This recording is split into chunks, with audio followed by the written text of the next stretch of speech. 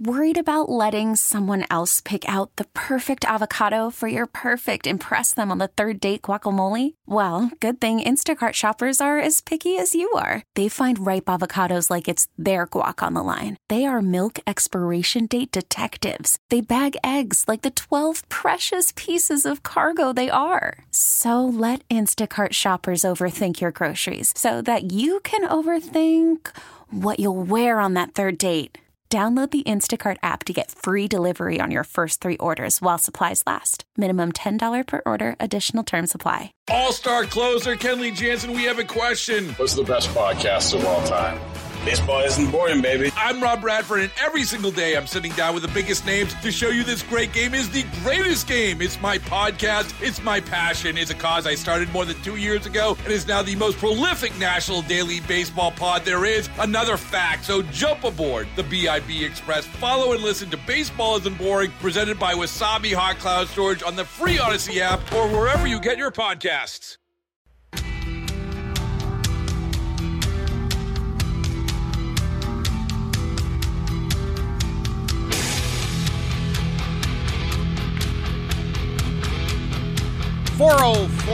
Jeff Katz, News Radio WRVA. It is a Thursday afternoon, and we got a lot of stuff that we are covering as we head through this afternoon.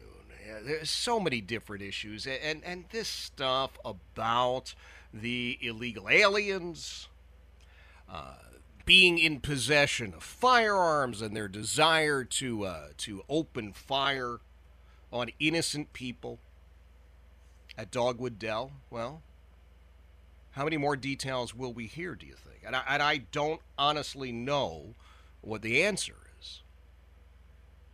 One of the questions that's raised, we hear about violent crimes all the time, right? We hear about public corruption all the time.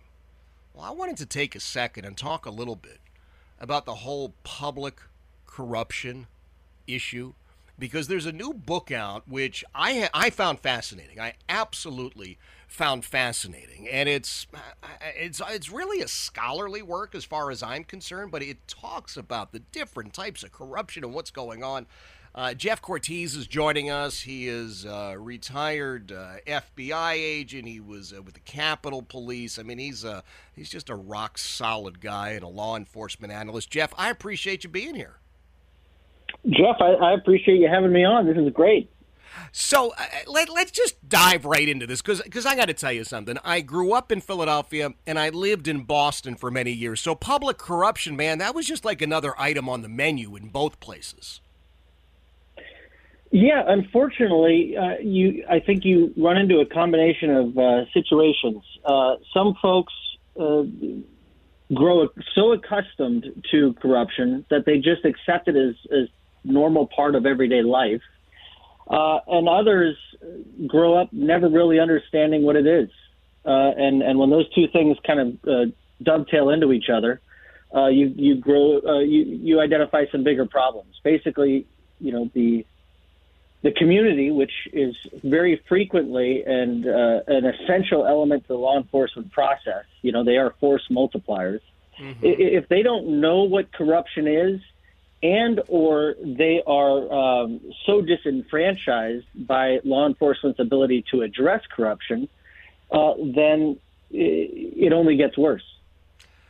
Tell us a little bit about your activities, because this was your thing, right? I mean, as I read it and as I look back on your career, man, you were laser beam focused on this.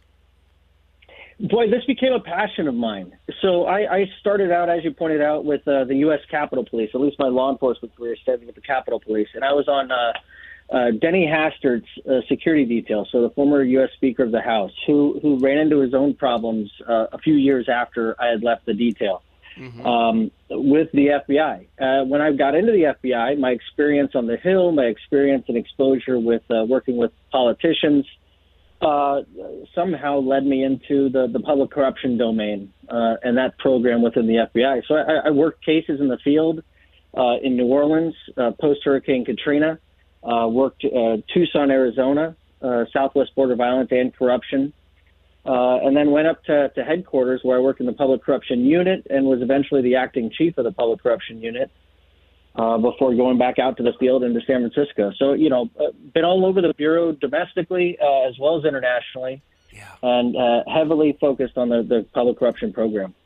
So how does it start? I think about like shooting fish in a barrel. Are you always looking at, Boston, where we had Massachusetts, we had, 3 speakers of the House in a row that were graduated to the felon ranks, or in Philadelphia, where, frankly, we always had corrupt people? Are you waiting for tips? I mean, how does this all play out? Yes, there are a number of different ways that investigations will be initiated. It could be anywhere. As I said, a very critical partner in this process, in the anti-corruption process, are members of the community. So tips and complaints that come in from the local community, that's one way. We might get turned on to a case from another investigation. It could be a drug case that somehow reveals a judge that's working with corrupt drug traffickers or with drug traffickers and is helping them, stay out of jail or receive a bond that they otherwise shouldn't have received. Mm-hmm. You're going to learn it get it from other agencies. So there are very few that actually work this program, public corruption. The DEA doesn't generally work public corruption or doesn't have public corruption authority. So our relationship with them is very important. They will share investigations with us. We'll share them with them. So there are a number of different ways. The media sometimes might write up an article through from an investigative journalist that tips the FBI in a certain direction. So there are a number of different ways, but education is an important part of that, because if people don't know what public corruption actually is, then their ability to share what they learn or know with the FBI is diminished significantly, because they just, if they don't know it's wrong, they're not going to tell us. Well, that's a great point, Jeff. We hear about public corruption, and at least what I'm thinking is this. Okay, the mayor somewhere got a payoff. Hey, here's $10,000. I want to build a shopping center on top of that historic cemetery. You're going to look the other way, right? That's pretty obvious. Boy, there's a problem there. But that's not always the case, not always that glaring. No, it isn't. It isn't always that glaring. It could be very subtle. Among those of us who work the program within the FBI and those who know anything about working public corruption investigations, they are some of the most sophisticated, some of the most complicated, and require some of the most patient agents to achieve success. It is a process, and it is you're operating targeting individuals who are very sophisticated in their process. And it's a little bit different than other crimes, right? The kingpin, the drug dealing kingpin, kind of likes to flaunt the fact that he's a criminal. He's got a little swagger about him.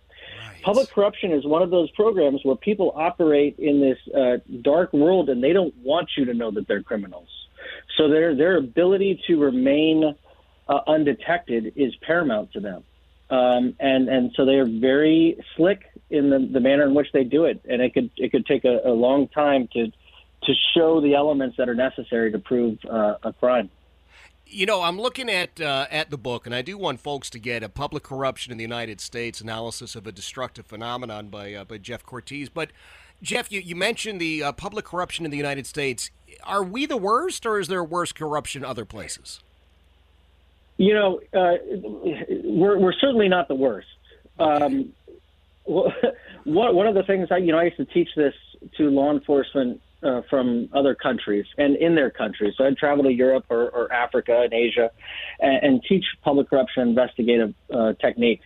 And one of the questions I would ask is, is your anti-corruption posture better because you don't have corruption cases or because you do? And the reality is you're going to have corruption. There's no avoiding it. There are cultural elements that impact the volume. There are law enforcement elements that impact the volume. Any place is capable of being the worst. It is the proactive anti-corruption measures that prevent that particular area from becoming the worst. Gotcha. So our human nature is consistent across the board, though. So take a look across the country, and they could be cases you worked or cases somebody else worked. If you had to pick a poster child for public corruption, have you got one figure in mind? Boy, I that would be so unreasonable to all the other great corrupt politicians that have existed. I mean, there have been so many. There have been so many great ones. What I can tell you is there are certainly areas and regions that are more prone. If you look at places where they have maybe a lower education level, a higher poverty rate, these types of places tend to have higher levels of corruption. But I mean, you can't. How do you talk about the William Jeffersons of the world and not talk about the Edwin Edwards of the world? I mean, there are so many great corrupt politicians out there. It would be horrible to identify just one. Jeff, I got to tell you something about Edwin Edwards. Now, you're talking about him. This is 1,000 years ago. There was a police convention in Baton Rouge, and I was a delegate. It was a police union. And Edwin Edwards was our featured speaker. And the corruption in Louisiana was so open. When he gave his speech, he said, and I don't do accents, but he said, boy, people tell me that I am selling offices here in Louisiana. Well, I have news for you. I'm only in office 4 years at a time, so at best, I'm just renting them to other people. He was notorious for his great quotes. He really was. He had one I think it was the night before a gubernatorial election, and this was not said privately, it was said publicly to the media. He said, the only way I lose this election is if they find a live boy or a dead girl in my bed. When you can get that flagrant and that in your face about your level of corruption, and he was very in your face about it, that's usually an indicator. It sure is. So for folks who want to take a look at this, I know law enforcement professionals are going to run into this in training and advanced classes, but there are plenty of folks out here in the civilian world I think would have a great time reading your book. How do they do that, Jeff? They can either pick it up through Routledge Publishing or Amazon, either of those locations, among others, online. Perfect. Well, Jeff, we'll get those up on our social media channels and help get the word out. I appreciate you making some time for us. That is Jeff Cortese, great guy, career law enforcement guy, started his career with the United States Capitol Police, went on to serve with distinction with the FBI, retired out of there, and now he's an analyst.